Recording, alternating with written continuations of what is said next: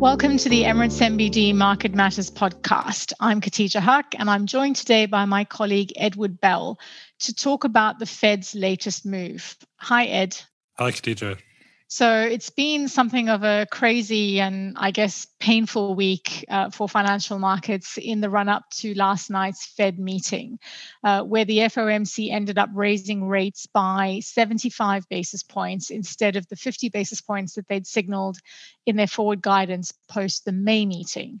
Now, the market had started pricing a 75 basis point rate hike after last week's worse than expected May inflation reading, and also the preliminary University of Michigan survey that was also released last Friday. Now, Chair Powell did say in his statement yesterday that those two data points were the main reasons that the Fed decided to be more aggressive with the tightening announced yesterday. So maybe we should start there. Why was the data at the end of last week so worrying for the Fed? Yeah, that's right. I think so. We had the comment from Powell that both those data points were quite eye-catching and probably not something you want to hear from a central bank governor. That data is coming really surprising them and also surprising them on the negative. So I think that's the real kind of worry that prompted the larger than expected move with the 75 basis point hike. So we had this May CPI print of 8.6% year on year, obviously very high, but we're sort of expecting things to be high in the inflation narrative right now anyway.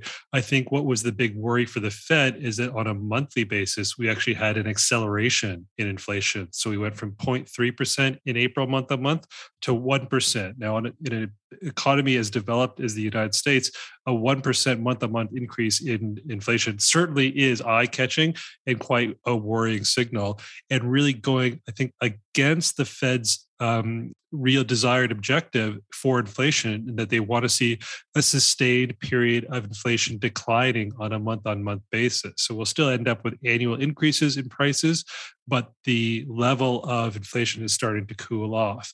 I think also for the Fed is when they broke down the details of that inflation print, it's really very broad-based now. Yes, we have very high energy costs that are being fueled by the conflict in Eastern Europe, higher food prices as a result of that as well. We have the distortion to supply chains stemming from the very restricted COVID policies in China that are still kind of gumming up people getting access to goods from around the world.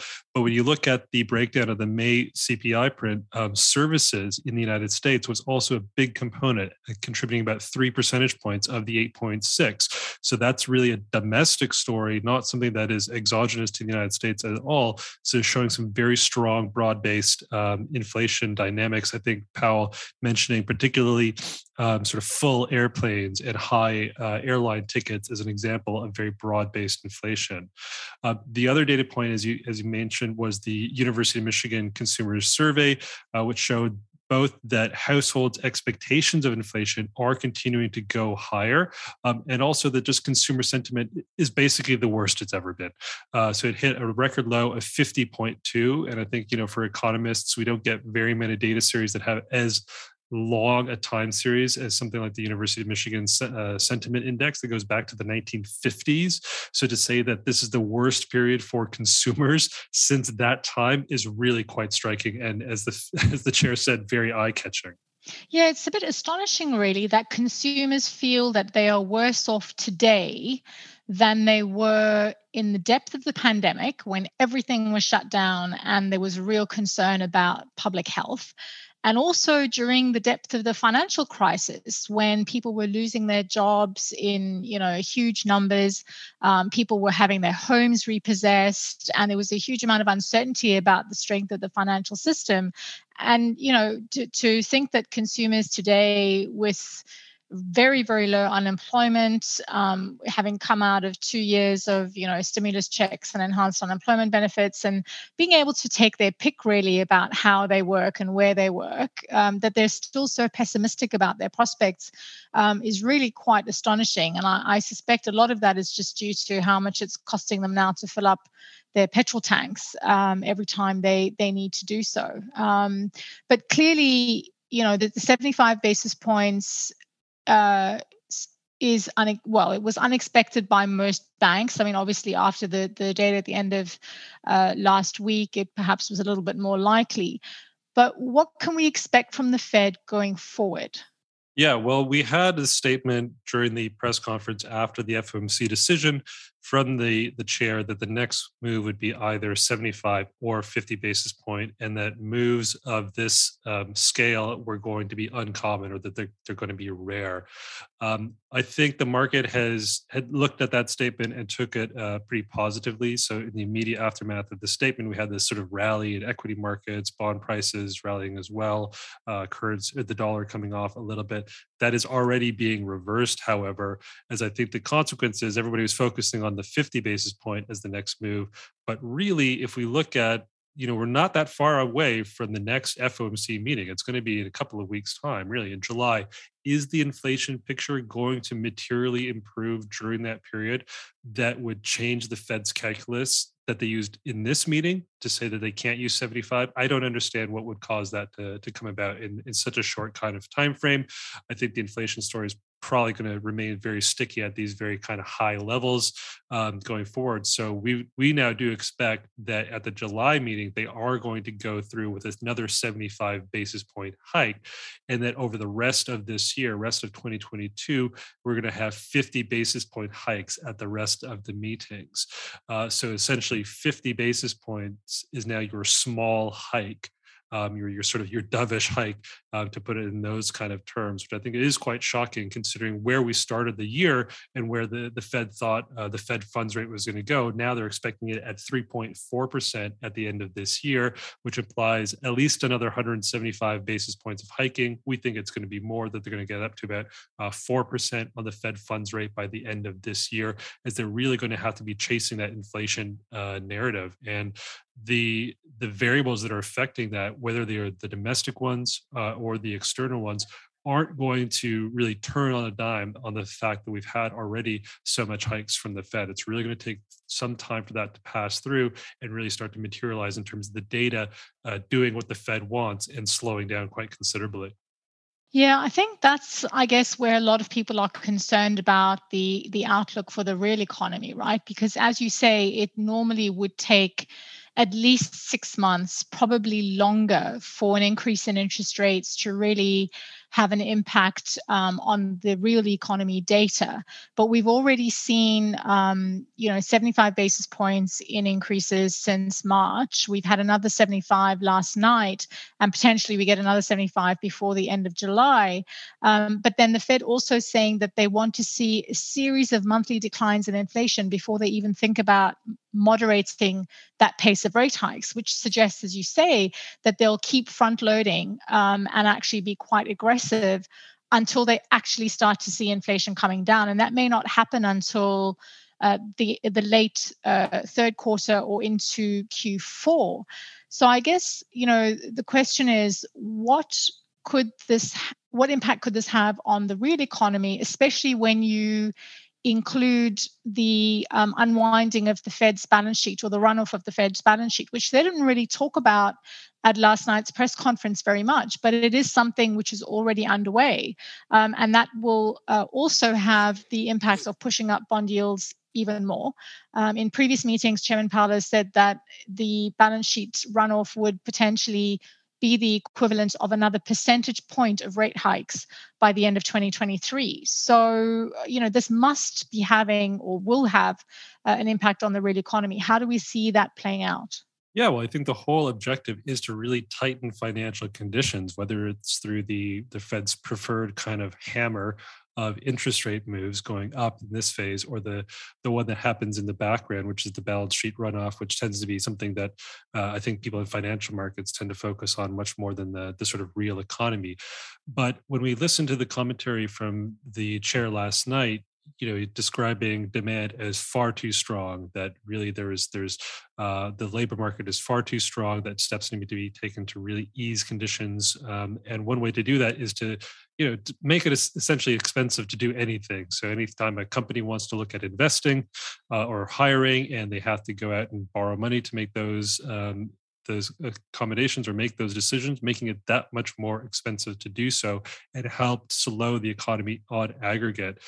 conditions in the US economy, barring the inflation story, have still been pretty good. I mean, the data that we're seeing from the labor market in particular, yes, it is very strong, but it is at least doing what the Fed wanted, that we've had jobs growth pretty sustained over the last few months, but the pace of wage growth isn't, I don't think, at an alarming stage really at this point. It is going higher, but it's not suggesting that there is this all-out wage price spiral, which is the real kind of worry that I think economists and policymakers would be catching up or looking out for. But certainly the scale of interest rate hikes that we're going to be enduring this year, going from essentially zero at the start of the year to 4% by the end of the year, is going to be felt through the entirety of the economy. It's going to be felt immediately to anybody who's got a near-term loan or a floating loan, for corporates or for homeowners or for people paying off their car loans, that kind of thing. So that is going to have to make households and corporates more, I think, judicious or more cautious in terms of what they're actually spending on. They could have done more, as you said, with the balance sheet rundown, perhaps accelerating that and changing the shape of the yield curve as well, pushing up longer term yields, and that would have had a more tangible impact on the housing market in the US in particular. But so far, there hasn't been really any kind of allusion to doing more on that facet of the Fed's toolkit, and really not much commentary about it last night either. Right. So the Fed seems to be reasonably comfortable with some increase in unemployment. So we did see them raise their forecasts for the unemployment rate both at the end of this year and at the end of next year, which suggests that, as you say, in order to see this cooling in the labor market, we may need to see that rate rise. But they still don't expect the economy to contract, which I have to say is a little bit of a struggle, right, for me to get my head around. In most places, including the UK and most of Europe, if you have 2 quarters of negative GDP, that's considered to be a recession. Now, the Fed's projections still have growth at 1.7% this year and also 1.7% in 2023. They still have the unemployment rate rising. Now, in the US, they always do things a little bit differently than everybody else. They don't define a recession as negative growth. They define it, so it's the National Bureau of Economic Research, which is a panel of academics effectively that will sit together in a room and decide, looking at the data, on whether a recession has started. And they'll obviously only be able to do that after the fact. But they define a recession as a significant decline in economic activity that is spread across the economy and that lasts more than a few months. Now, one could argue that an increase in the unemployment rate from 3.6%, where it is now, to 4.1%, which is where the Fed expects it to be in a couple of years' time, that in itself suggests that the economy has deteriorated significantly, and that potentially would then be a recession. But I guess ultimately it'll be the National Bureau of Economic Research that will decide that at some point in the future, if it happens. Yeah, I think there's also some pretty open questions about the quality and the credibility of the Fed's economic projections. I think that's where a lot of the criticism from financial markets in particular is weighing on it. And if we look even at, we had what you would have expected last night from the summary of economic projections, that the growth outlook was downgraded, unemployment was raised higher, and also the inflation projection was revised higher as well. That's the PCE indicator that the Fed prefers rather than the CPI. But they still only raised the PCE deflator to 5.2% this year, which would mean that we're averaging already almost closer to 7% on that indicator. So to get to that kind of low 5% level, you would have to have a very sustained period of deceleration in inflation and sizable as well on a monthly basis. And it just doesn't look like that's really going to be a credible or achievable target. And probably, I think, is one of the factors that is kind of pushing the Fed to essentially chase the market, and the market is pricing in a much higher inflation trajectory than the Fed is at this stage. It's suggesting that the Fed is going to need to be doing these outsized hikes for a more prolonged period, rather than just the kind of one-off to prompt a slower pace of economic activity now, rather than extending it out over the rest of 2023, as their projections seem to indicate. So getting to that soft landing, even though the chair did indicate that he thinks it is still achievable, and by the standards of the summary of economic projections, yes, that's sort of what a soft landing would look like, a relatively modest level of unemployment ticking higher, and still by historic standards, still a pretty good level of unemployment for the US economy, and growth slowing down to 1.7%. I think the big question is, can they maintain that over 2 years? Given the pace of tightening, given where inflation is at the moment, I do have some serious questions about how achievable that is. But I think one of the interesting dynamics for us here at Emirates NBD, sitting in Dubai, is that we look at obviously the U.S. economy with a great amount of attention, not just given it's probably the most important or the critical economy for the global economy, but also in terms of policy, we do essentially import our monetary policy directly from the Fed. So when we look at a Fed funds rate potentially at 4% at the end of this year, Khadija, how does that translate in terms of the impact it's going to have here in the UAE, and really across the rest of the GCC economies that do maintain that dollar peg? Right. So, as you say, I mean, when you have a pegged currency, you really need to follow the central bank to which you are pegged. So, in this case, that is the Federal Reserve. Now, when we look around the region in the past, Saudi Arabia has not always moved exactly in line with the Federal Reserve, but generally they have moved in the same direction. They may have perhaps not done as much in terms of hikes or cuts, and they may have waited a little bit before implementing those changes to their policy rates, but ultimately they've been able to maintain the correct interest rate differential to not put the peg at risk. So last night, the Saudi Arabian central bank announced that they raised the repo rate by 50 basis points rather than the 75 that the Fed had done. Kuwait, which of course is pegged to a basket of currencies, very heavily weighted on the dollar, but not fully pegged to the dollar, has raised their benchmark rate by just 25 basis points rather than, again, the 75 that the Fed has done. But for the UAE, historically, the UAE has always moved exactly in line with the Federal Reserve. And in fact, they did again last night. So we have seen the UAE's base rate move up by 75 basis points. Incidentally, our policy rate is anchored to not the Fed funds rate, which is what the FOMC announces, but the interest rate on excess reserves, which is a different rate that the Fed publishes and generally moves in line with the Fed funds rate. So in this case, there's not been much difference there.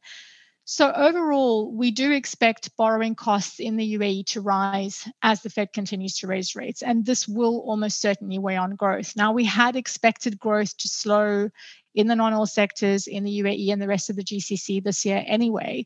But clearly, we were looking at a much more gentle pace of interest rate hikes when we made those projections.